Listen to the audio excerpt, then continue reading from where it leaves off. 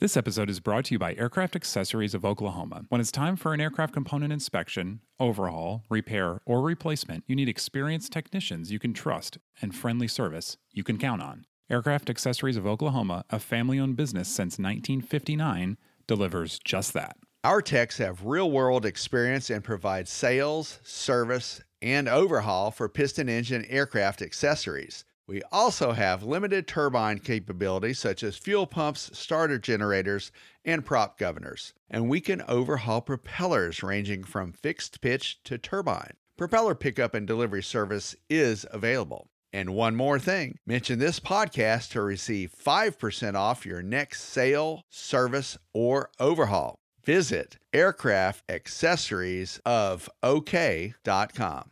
This week on Hangar Talk, helicopter legislation hovers over the heads of pilots all over New York. And Delta pledges $60 million to Joby for eVTOL advancement. The EPA shocks no one by saying there's lead in aviation gas. And the 30-second null report is released. Finally, it's NBAA time. We cover the news. Ian, are you ready to do some Hangar Talk? Let's do it, David. From AOPA, your freedom to fly. This is Hangar Talk. 1056, turn right heading 130, contact final 132.4. Turn right, contact. With your hosts, Ian Twombly and David Tulis. This is Hangar Talk.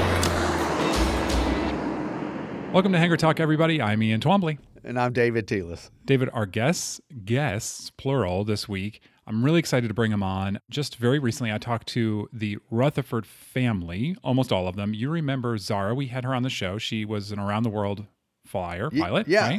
Alyssa Cobb caught up with her when she was, I don't want to say she was marooned in Alaska, but right. She was in Alaska I'm sure she for felt that way. Quite a while. Yeah. This is a couple of years ago.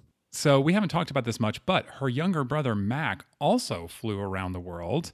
Dad is Sam, mom is Bee. They're all pilots, and I was able to catch up almost with all of them. So we'll have them on a little later, talk about the family dynamic and what it's like as a parent to have your young child fly all around the world by themselves. So I had a great time talking to them. Really, really glad they came on the show. Well, I can't wait to hear what you guys talked about. It's going to be really cool. Yeah, so let's jump into the news. Not a whole lot of deep stuff this week, but some kind of top-line stuff we want to make sure and cover. The first being that things are run amok in the legislature in New York. There's this new piece of legislation. The only way you can describe it as hostile to helicopter pilots, owners, operators, and that's the point. Basically, what this allows people to do is take matters into their own hands and file lawsuits against operators. And they could be frivolous lawsuits, Ian, and it doesn't take much to file something underneath this proposition, the Stop the Chop, Senate Bill 7493 Alpha. And it's intended to, there's some noise pollution in New York. I totally get it. Yeah. Everywhere you go, you hear cars honking, drivers yelling, things like that. Mm-hmm. And it could be a little unnerving if there's a lot of helicopters flying around. But, the thing is, this could be very frivolous. A citizen could file a complaint against a flight department, a pilot, line service personnel, or the company operating the helicopter. So pretty much it could be a blanket possibility of throwing a damp, blanket over the whole thing. Yeah, and that's really the point. I mean, they created this essentially to scare people away from the city and from operating helicopters. And there's so many things you can say about this from a sort of a class warfare standpoint to, you mentioned, and I think you're absolutely right. It's like New York is a loud place. It's a loud city. It is already. Yeah. Sure it is. Okay, sure fine. There's helicopter noise, but there's a lot of traffic noise and a lot of other noise. One thing that's interesting is the AOPA, we have a story right now detailing the noise complaints. They went from, I think it was, 10,359 in 2020 to 25,821 in 2021. Well, that's 2.5 times the amount. Yeah. The reason being, of course, that people started working from home, right? Oh, that's a good point. I didn't even think about that. Yeah. Yeah. I think it's like, being out of the office. Like I think first you tolerate more when you're in the office, right? Yeah. It's probably louder. Who knows? Maybe where people work is not as close to the helipads. I don't really know. I think when you're at home, right, that stuff might get to you a little more. So to me, this is just it's sort of a condition of the pandemic. Also, I would be super curious to know how many individual people made complaints, because I know at a lot of airports, you'll get thousands of complaints from one person. Or from a group, a consortium Yes. that has organized itself to be the sounding board, And, Yeah. Yeah. And you hear from the same people over and over. Yeah, you can imagine like 1,000 of those 25,000 are from one person, right? So, Yeah. You know what? They're missing the point on a couple of things, though, Ian. Here's the thing.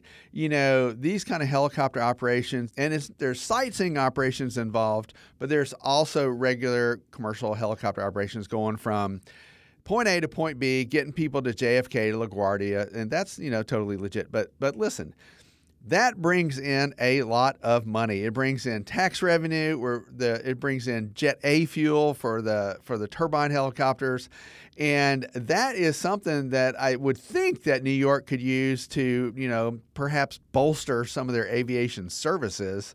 yeah. Instead of cutting out the tax revenue that's coming in, cutting that out underneath the feet of the folks who are actually doing a pretty good job of this. So, Yeah, that's right. Yep. Hey, moving on. eVTOL, we like to touch on this every once in a while, and especially when there's a big investment, which there was recently. Delta Airlines has pledged $60 million and an equity stake in probably one of the, what you would call the leader, if not one of the leaders of the VTOL market, and that's Joby. Yeah, we want to give props to AvWeb, who posted this not long ago. The thing is, I think that this operation is to kind of crank up in New York and Los Angeles sort of the home to airport transportation sector that eVTOLs might play a role in. So I think looking to the future, that might be the way that eVTOLs, gain a foothold in aviation, being that in-betweener thing. The traffic is horrendous in New York and Los Angeles. We were just talking about that. I was going to say, wait, I was wondering if I tuned you out. Are you saying that this is to move people from their homes I think in the so. cities to the airports, right? To catch a Delta flight? Yeah, because the story indicates that it's the opportunity to reserve a seat for the seamless zero operating emission short-range journeys to and from city airports when booking Delta travel. So Delta has just invested $60 million in a company that To skip New Yorkers over the will, traffic, will right. sue out of existence in the first year of operation, right? I mean, we'll see what happens. Yeah. I mean, but a big air carrier like Delta. Here are a couple of key takeaways. Just thinking off the top of my head. First of all, Delta has a pretty good reservation system right now, and they know how to make that. They know how to make that infrastructure work. They know how to price the stuff. They know how to they know how to move people. So they've already got ways to move passengers hither and yonder. So it's not a great leap to think that they could just take that down to the micro level a little bit, if you will. Yeah, I mean, I guess the way this would have to work is it's not like they're going to be able to land on every building in the city. So it must be it'd have to be like neighborhood service. I don't know. Yeah. There are so many unused buildings. We were talking about COVID-19 a little while ago in reference to the New York, noise. And I just wonder if maybe some of these buildings that went vacant when people started to work more from home might have parking lots available for this type of intermediate air operation, from a vertical takeoff and landing standpoint, which you could, in fact, infer you could do the same thing with helicopters right now. Yeah, that's true. Interesting. Okay, so going from electric, which is, of course, going to be battery or hybrid powered, to avgas, our current fuel, and a move that surprised no one that we were expecting. So I think mostly this is about, let's not freak out. The EPA has issued a proposed lead endangerment finding, which essentially means an NPRM that will come out that says lead in aviation fuel is a polluter, and eventually maybe we should get rid of it. Yeah, and Jim Moore, who wrote this story, says, I love the way he put this sentence in there. This is news to nobody. Certainly not the Eliminate Aviation Gasoline Lead Emissions group, which is EGLE, which we've talked, the EGLE group we've talked about quite a bit. And we expected this. That's why we tried to get ahead of it yet again recently with EGLE, which was, I guess, first came together probably about a year ago, unless I'm jumbling up my facts, No, I want to say it was at the first of this year. Sounds about right. We had a meeting in Washington, D.C. But AOPA has been a part of that initiative to limit or get rid of lead for, we talked about this before, 10, 15, 20 years at least. That's right. We knew this was going to happen. So, but you're right. It sets up a process for public comment, which is important. And it also really brings that 2030 deadline into closer focus. Yeah, that's right. And I think you can see how this issue has kind of shifted over the years by the fact that it's like, okay, we're expecting this, it's fine, it's going to be fine. Mark Baker has this quote in the story, which I think is really important. He said, first, we all want the lead out. Okay, so we're all in agreement there. Second, today's announcement has no impact on the use or sale of 100 low lead, as I've said in the past. So don't freak out. You're still going to have, most airports around the country. Unfortunately, there are a few in California. Except for California, right. Yeah, you'll have avgas. Mark says, as I've said in the past, if this were easy, it would have been done already. And so we'll have Paul Milner, AOPA's consultant expert, on this later in a later show. Good. I look forward to that. Yes. Yeah, where he's going to describe the process, and it is difficult. I mean, forget about the technology to make the fuel. Actually getting it to market is a huge challenge. We'll get into that. Anyway, he said, nonetheless, we need a safe and smart transition, and we will continue to focus on our efforts assisting any FAA-approved unleaded fuels, that's important, be realized for pilots as soon as possible. Yeah, and the other thing is that, we still already, we're looking forward to having some more choices. In September, the FAA approved GAME's G100 UL fuel for pretty much every piston aircraft. And we've had Swift fuels available for quite a while, too. A little bit lower octane on that than the 94 octane aviation fuel that's safe for use in many smaller engines. And Swift fuel is already in use around the country, especially in California, where they've had some bigger problems. So things are moving ahead. Don't forget, you could also do a little search for AOPA's advocacy effort. There's a link, 100-unleaded-avgas is one of our links there. But 100 low lead is out there, and we have a lot of information on it. Just go to our homepage and click on the top bar, and we'll be right back. All right, David, safety. The Null report came out. This is our yearly review of GA accidents and incidents.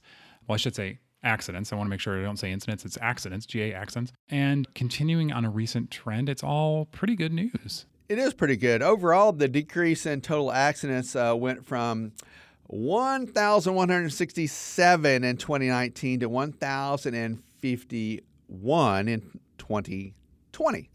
So that's a drop. That's pretty good. And then we need to look at the overall per flight hours on that accident rate too.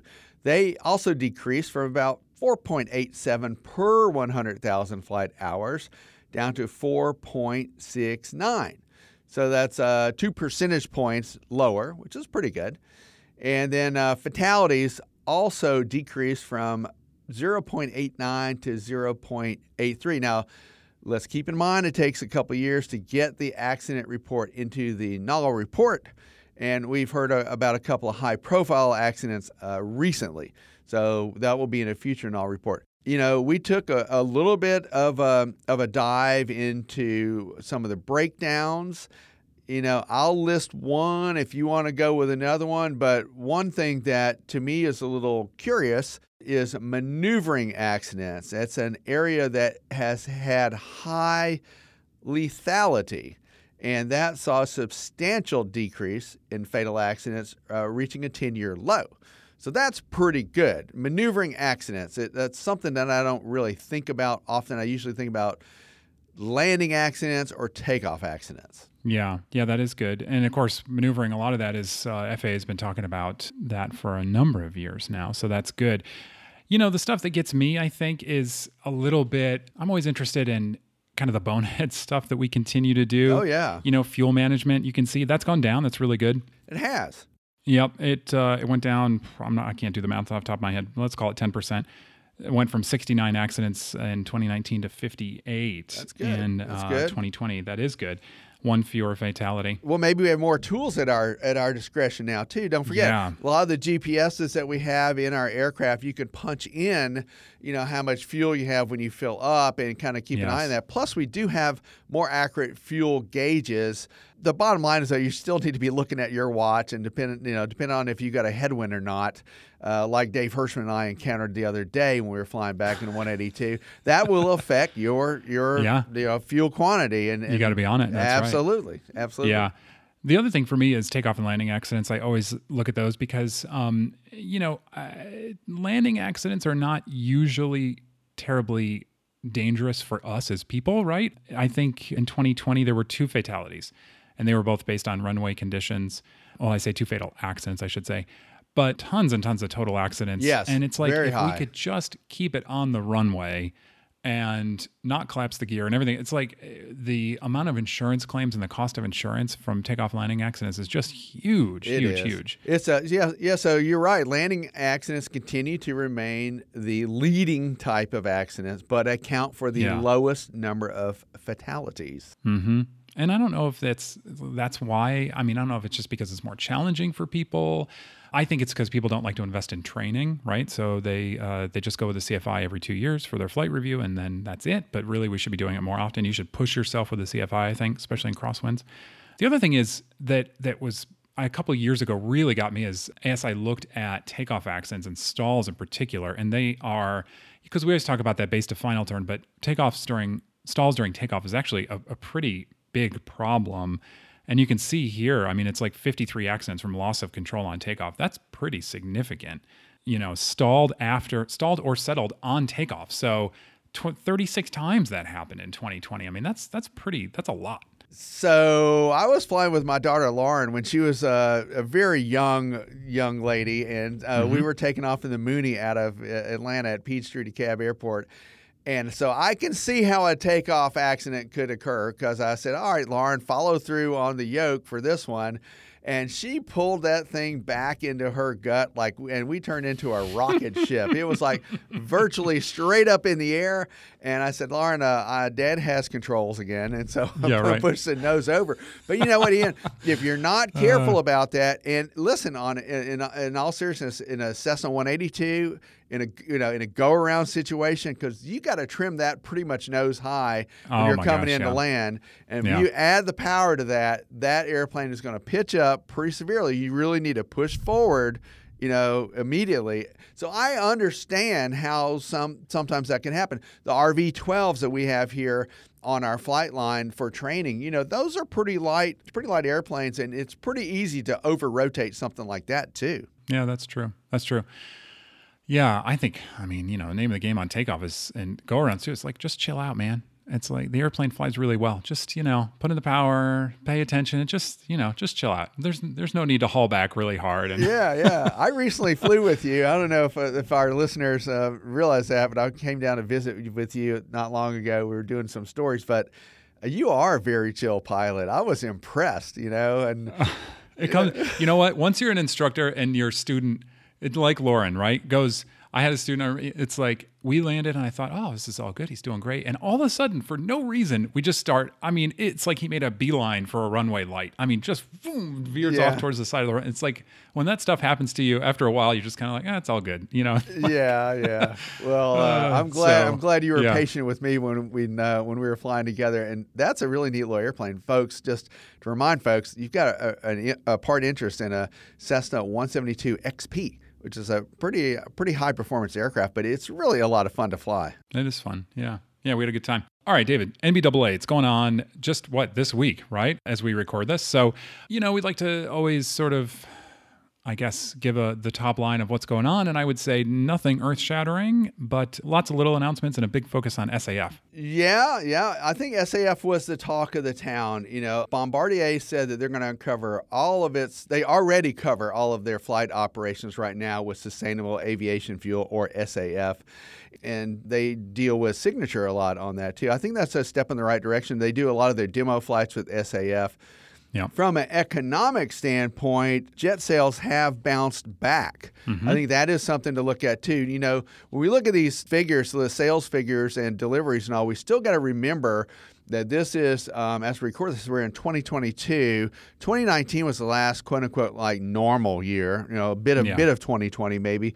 But Honeywell, they always have an update on business aviation, and they announced the findings at the NBAA, and there's some pretty high numbers there. They predicted a 10-year global forecast that is 8,500 aircraft. So that's a lot. The deliveries counted for $274 billion. Didn't do the math on that. My math ain't great. That's a lot. But that's a lot of money for 8,500 business jet deliveries. It is. So that's their forecast, and they say it's like huge compared to last year, bouncing back a lot faster. They're talking about demand back to 2015 levels. So that's all really good. I mean, really the challenge, I think, is obviously supply chain, which we've talked about. They could, the manufacturers could push more airplanes out the door if they could get the labor and the raw materials. Right. So yeah, I mean, I think it's this really interesting, and we saw this, I think, at Oshkosh and Sun and Fun too. The mood, which is important, right? I mean, we sort of I know we always like to talk about it, but it is important because that talks about people's buying habits and how much they're flying and all that kind of stuff. The mood is good. It is. People seem upbeat, and they are talking about these really good indicators. But then there's no huge announcements, and I don't know if that still is down to the supply chain shortages and just not being able to develop new product, or there was like a kind of an investment lull during COVID. I don't know what that's all about exactly, but we're sort of, little step-by-step kind of stuff with the SAF announcements, which I think are important. And then, it's like, I don't know, the Honda Jet they talked about a new model. There's just not a lot there. Just small incremental advances throughout the line. I think it would be the tone of the day. Yeah. But as we said right at the beginning, SAF, sustainable aviation fuel, that's key. Besides Bombardier, for instance, Embraer's already burning sustainable aviation fuel, and they say that by 2050, all of its new jets will have zero carbon emissions. Interestingly, for Embraer, and I thought this was kind of cool and different, by 2030, 100% of the electricity Embraer uses will come from renewable sources. By that, I'm guessing solar power, windmills, some of that hybrid battery storage technology. That, to me, is kind of cool. And as we are talking about that, I want to bring this into the equation. Just yesterday, as we record this, President Biden went ahead and threw the gauntlet down for more development for the battery technology, and that could lead to some of these advances, not just SAF, which is fuel, but there might be sort of a hybrid version of some of these business operations that we hadn't really thought about yet. Yeah. So David, let's talk about. So we're going all the way from jets back down to little microlights, European microlights, the Shark. The Rutherford kids, Zara and Mac, as we mentioned, both flown around the world successfully.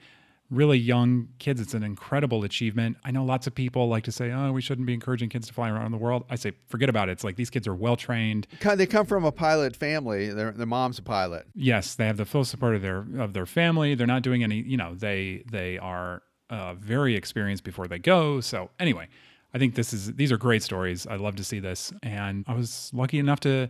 Unfortunately, Zara was in class. She's in Stanford, and so we couldn't get her on the call, but we were able to get Sam, Dad, Mom, B, and Mac.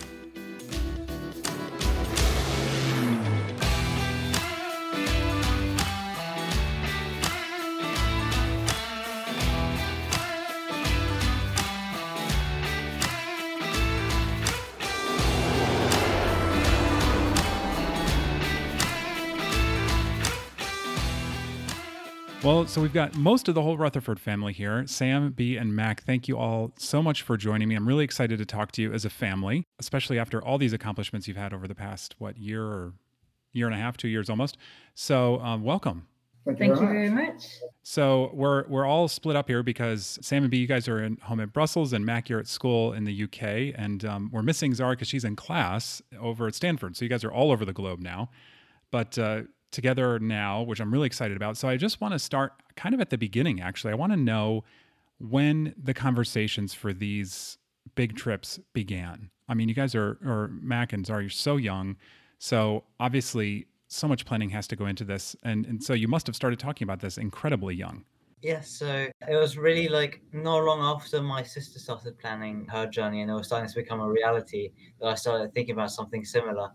and like I had already gotten my license in flying, and I wanted to do something with it. I wasn't sure exactly what I wanted to do, but I knew I wanted to do something with it, and this was just like an amazing thing. And I thought I'll try and do something similar, and so that's how it all began. So you were, I think, just a little over 15 when you started. For us in the States, the rules are different. Obviously, we can't, we can solo at 16 and get a license at 17. But you were a pilot at what, 15 and a half or something like that. Is that right? Yes. So like basically 2 months after I got my, I turned 15, I got my license. So I went specially to France just to take my license because it's the only place in the world where you can get one at 15. And took all the tests. Luckily, I was able to pass, and I was then able to become a pilot. That's great. So you come from a flying family. Sam and B, you're both pilots. Sam, I think you fly professionally, and B, maybe just for fun. So tell me a little bit about your flying backgrounds. You go. Well, okay, so I started flying helicopters in the Army, British Army. And part of the training for that, of course, is starting on aeroplanes, small aeroplanes, on Chipmunk, in fact. And then I did 8 years flying helicopters in the Army, and then left. I was being threatened with promotion into a desk job, which didn't fill me with huge amounts of glee or excitement. So I left and have continued to fly since then. Still some rotary, but now mostly small fixed wing. And B, you fly as well. Yeah, on my side, I remember flying with my father when I was a young child. And so my father and my grandfather were both recreational pilots.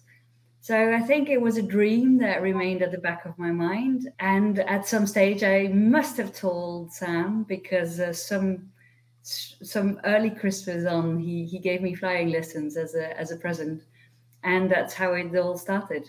So I learned to fly recreationally, and then we did big long trips together, mainly through Africa, and then different things. Wow. And we took the kids in car seats in the plane and took them to Mozambique and South Africa and Kenya.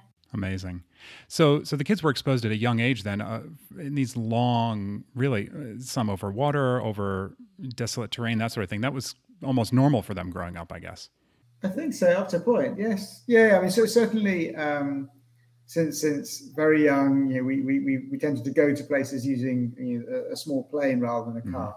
Mm-hmm. That's actually much more common in the US than it is, frankly, anywhere else in the world. So sure. You guys in the US really have got it all sorted out in terms of really using airplanes to do cool and funky stuff, and even normal and mundane stuff. But the last few years, we've been living in Brussels. Both the children were at school in England, and to and from school was done with the plane. So they'd be taking 6 or 7 flights back and forth per month. So it really became, the family vehicle. Wow, how about that? So the trips, the around the world trips, you started planning a couple of years ago, I guess. To Sam and B, when did you feel like the kids were ready? I mean, most parents have to deal with, when are they going to let their kids drive? And a few lucky ones get to worry about when are they going to let their kids solo or maybe fly the airplane alone, something like that. But now you're talking about somewhere completely different, far-flung. So when did you start to feel okay enough to really dive into the planning? I think that's very different timings for both of us. Sure. I think Sam was pretty ready almost immediately for both Zara and Mac. For both, I had a big reluctance. Strangely enough, with Zara, I picked her brain very early on because I wanted to know what her motivation was. She was also the first to talk about this. And I wanted to know absolutely for sure that she really wanted this, because I could foresee very difficult moments. And if she couldn't dig deep, that it was not going to be possible. I also fairly early on realized that she was a legal adult and that I had nothing to say, basically. So I might as well, be supportive rather than be an obstacle if she was going to do it anyway. For Mac, it was a totally different story for me, because Mac very early on said he wanted to go as well, while Zara was still in the air. And I did just not even want to think about it. So I was very, very strict and said there was no way I was going to let him go. And the story evolved, and Zari kept being in the air. And I said, we can talk perhaps when Zara and if Zara's back. But the trip was delayed a long time. So long, yeah. I kept pushing and asking till I snapped and said, no, you're not going. Absolutely not. And then he wrote me a really long letter, because basically my argument was, I am convinced, and I know you're an excellent pilot. That is not my worry. My worry is that you're only 16 years old, and that I'm afraid that it's going to be a very difficult thing to do considering your age. And he then wrote me an extremely long letter explaining why he was mature enough and why this was the right time for him. And I cried over that letter, because I realized that he was basically telling me that this was his dream, and that I might take away an opportunity from him that wouldn't arise anymore. And he was pleading me to let him go. So that was extremely difficult for me as a mother to say yes to that. Absolutely. But I did. About 2-3 weeks down the line, it was his Christmas present last year. Oh, wow. So, Mac, you at the risk of breaking your mother's heart, made this impassioned plea to do this. So why did you feel like it had to be now? Did you feel very strongly that you wanted to break the record and become the youngest, or just that you wanted to do this and you just felt like it was the right time? Well, it was the perfect time in terms of school. So if I had done it this year, say, I have my A-levels, which are the big end exams in the UK. There was basically no chance of me doing it now. And then life just keeps going. There's only a certain amount of time that you can delay things. There's a certain point where you just have to say, okay, this is what my goal, this is what I want to do, and I'm going to try and strive for it. And that was what I was also trying to show, that you can wait, but sometimes just go for it. Even if you're under 18, even if you're still young, you can follow your dreams and they can come true. So in addition to all of the flight planning, which is obviously a lot of work, I think a lot of people maybe don't realize the amount of work that goes in on the back end, and all the approvals, all the overflight permits and the landing permits and everything else that must happen. And that takes a lot of time. And so to not even really get the go ahead for this until a couple of months before you left, I mean, you had an immense amount of work to do just in that short period. Yes, so there was a lot of work, and actually my parents were hugely helpful in that, because if I'm somewhere in the Sudan, it's going to be very difficult to actually do anything. And both my parents are very experienced in those types of areas, in both aviation but also in the paperwork side. So they were hugely helpful in that area. And yes, of course, it's very difficult, but you have to keep moving forward, keep trying to solve the problems. Much of the paperwork actually has to be done while you're actually on the way. So, for example, permits, they can only be done very, very near to when you're actually going to enter the country. Yeah. So a lot has to be done on the go, but you just have to try and push forward and keep going. So how much of Zara's planning were you able to utilize? I mean, I know the route was a little bit different. She took a little bit longer route in some places. You were a little faster. She had some issues in Russia, I know, just with visas and things, and it appears that you skipped that entirely, maybe because of her experience. So how much were you able to transfer over? So there was definitely definitely the experience definitely helped. But actually, I'm pretty sure that there were many problems in terms of paperwork for me too. So I was stuck in Crete for a month and a half due to paperwork that had happened with the plane and with Egyptian permits. And then I was stuck in Dubai for another month and a half due to permits again for Iran and places further on. So it wasn't, even on the paperwork side, even with all the experience, there are issues. But like I said before, you just have to keep moving forward. There were certain times where it was very difficult to see how I was going to be able to progress. But I just to try and move forward. I know B said it took a little time for you to become comfortable. Sam, much sooner, much faster. But there's the element, I think, that a lot of people, that I would say that surprised me, in that you guys both did this trip completely VFR, in a VFR airplane. And that is an entirely different challenge, I think, than this sort of a trip with an IFR platform and being able to file and go through weather. So I don't know, Sam, was the VFR element, did that give you pause? Did you feel like that was an extra layer of challenge that maybe, it would make more sense to wait for a different platform or for more training or something like that? Or do you feel completely comfortable that VFR was the way to do this? It wasn't by choice. IFR gives a number of options, which includes a safer way of doing things. But neither Zara nor Mac had an instrument rating. The aircraft we chose to use for a number of different reasons is day VFR, because that's the other thing as well. There's also no night. Oh, during day, yeah. Day VFR only. And so that just created a different framework that we had to work within. So it didn't make the journey impossible, clearly, but it definitely made it more difficult, and also was a factor in how long both of their circumnavigations took. And there were a huge number of times when they weren't able to fly, when if they had been in an aircraft or had themselves been capable of flying an IMC or flying at night, they could have carried on more quickly and more efficiently. So it was a big factor in the planning, but all it did is it was something else that needed to be managed correctly and safely, which is what they both did. Yeah. So, and speaking of weather B, I would imagine there are many sleepless nights where you're talking to the kids while they're somewhere halfway around the world. You're talking about the weather. You're worrying about it, and so there's got to be a give and take there between being a mom, being a mentor on the trip, and a support system, and knowing what they're facing, and that had to be really difficult at times.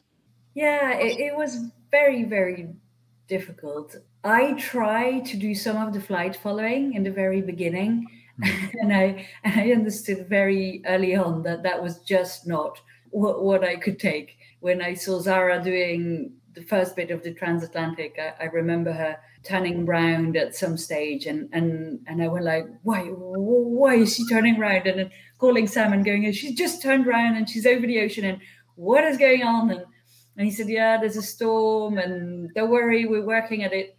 And I went like, right, that's it. I'm not doing the live flight following anymore. My heart can't take it. But many nights, yes, many sleepless nights. Sam was up many nights because he was together with Megan. They were doing the flight following, Megan Bowden, who is also a pilot, and she's been extremely helpful to us. And they were sharing from different places in the world this night shifts, if you want. Which is quite hard, because at the same time we were still trying to do or other jobs or other things we had to do. I was going to say, yeah, you can't put your lives completely on hold. Yeah. Yeah, it was an interesting year. It was very odd. I had jet lag without actually going anywhere.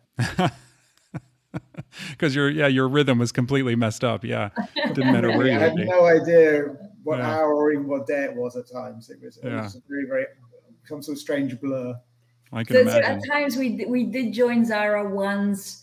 We joined her in Mexico when she was to land there, and then stayed longer than she only landed. We only saw her for 48 hours, and then she kept going.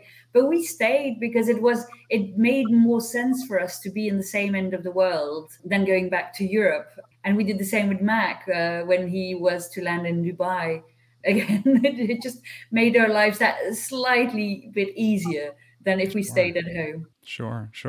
So, Mac, being a younger sibling, I'm a younger sibling, so I know how this feels. You look up to your older sibling, right? And so you looked up to her trip. Did you feel a sense of pride for her as she was doing this, or is there a competitiveness between the two of you? Obviously, you've now accomplished this a little bit younger, which I don't know. How does she feel about that? Do you guys rib each other about it, or is it all, there's lots of love of the family? No, it's completely fine, because, well, first of all, the records are different. Even though I did it younger, she was youngest woman, I was youngest person, so they don't really collide with each other. But also, she was hugely instrumental in helping me. I would probably not have gotten the idea of doing something like this if she hadn't gotten the idea first.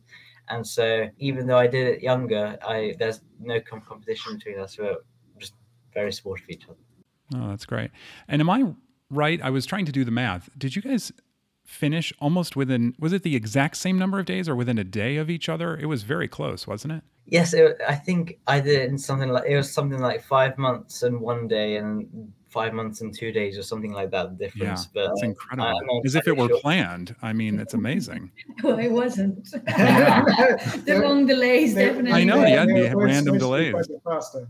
Yeah. So now, not only were you a little bit younger, but you're also, you did it faster, right? So you can get her with that too. Yeah. Yeah. So, Mac, you're back at school. Most people on vacation, they might go to the beach or something. You obviously flew around the world. So, what do your friends think? So they've also been like really happy about this. Actually, tomorrow I'm landing on the playing pitches before heading back to Belgium. That should be really fun. And it's just been amazing. I've been working really hard at the moment, trying to get all my schoolwork sorted out. But hopefully I should catch up and just be able to carry on with my life and hopefully keep flying. Yeah, great. And so I was going to ask you, what's next? I mean, you've had this amazing accomplishment very young. Other than finishing school and passing your A-levels and all that, what's after this? So after this, I definitely think I'm going to go to a university. So I'm looking at universities at the moment, but I'm not entirely sure yet. And next is back to flying. In the end, I think that's where I'm going to go into as a job, just flying. But I'm not entirely sure in what area. Just that I want to fly in the future. Yeah, absolutely. Well, good luck, and thank you all so much for the time. I really appreciate it. It's an amazing accomplishment for the family, and I know tough times at Time B and Sam, but I think it's an amazing thing, and thank you so much. Thank you very much. Thank you very much, Ian.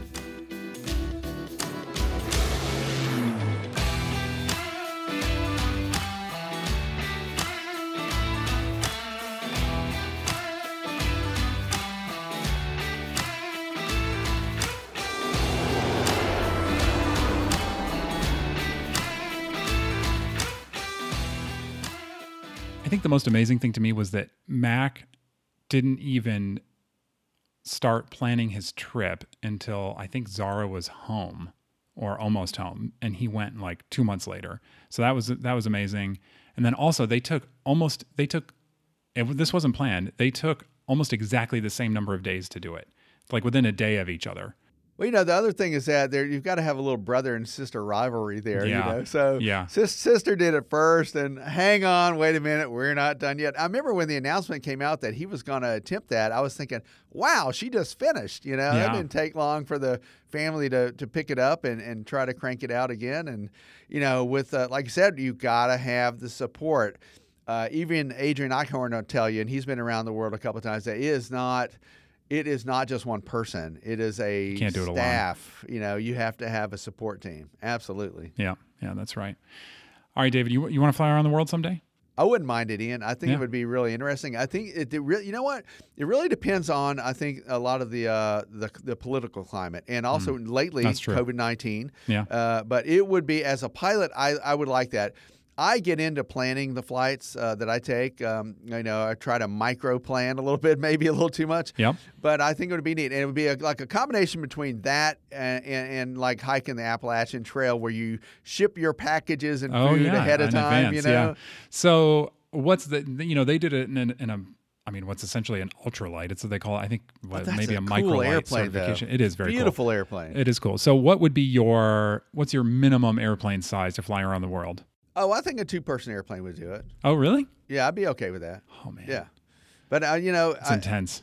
You'd rather have a bigger airplane like a 172 or something like that, I'd like a little more fuel, I think. or like maybe a twin. Yeah. Yeah. Give me another engine for the North Yeah, Atlantic. I think that would be good going Yeah. over the There you go. ocean, for Yeah. 800 miles at a lick. But I think once you get to a twin, it's like you have to stop promoting yourself, because especially when you get into a turboprop or like a jet, it's like, okay. Yeah, we get right. it. You can Yeah, do this. yeah. Yeah. So Well, maybe we'll make plans to do it. Maybe we'll do it. Maybe we'll do it together one day. Who There knows? you go. Maybe it won't be solo. It'll just be a Hangar Talk team effort. there you go. All right. That's all the time we have for this week. I'm Ian Twombly. Our editor is Austin Hanson. And I'm David Toulis. Don't forget, you can find us at aopa.org/podcast and wherever you get your podcasts. All right. We'll see you next time. All right, see you, Ian. Hangar Talk from AOPA. Your freedom to fly.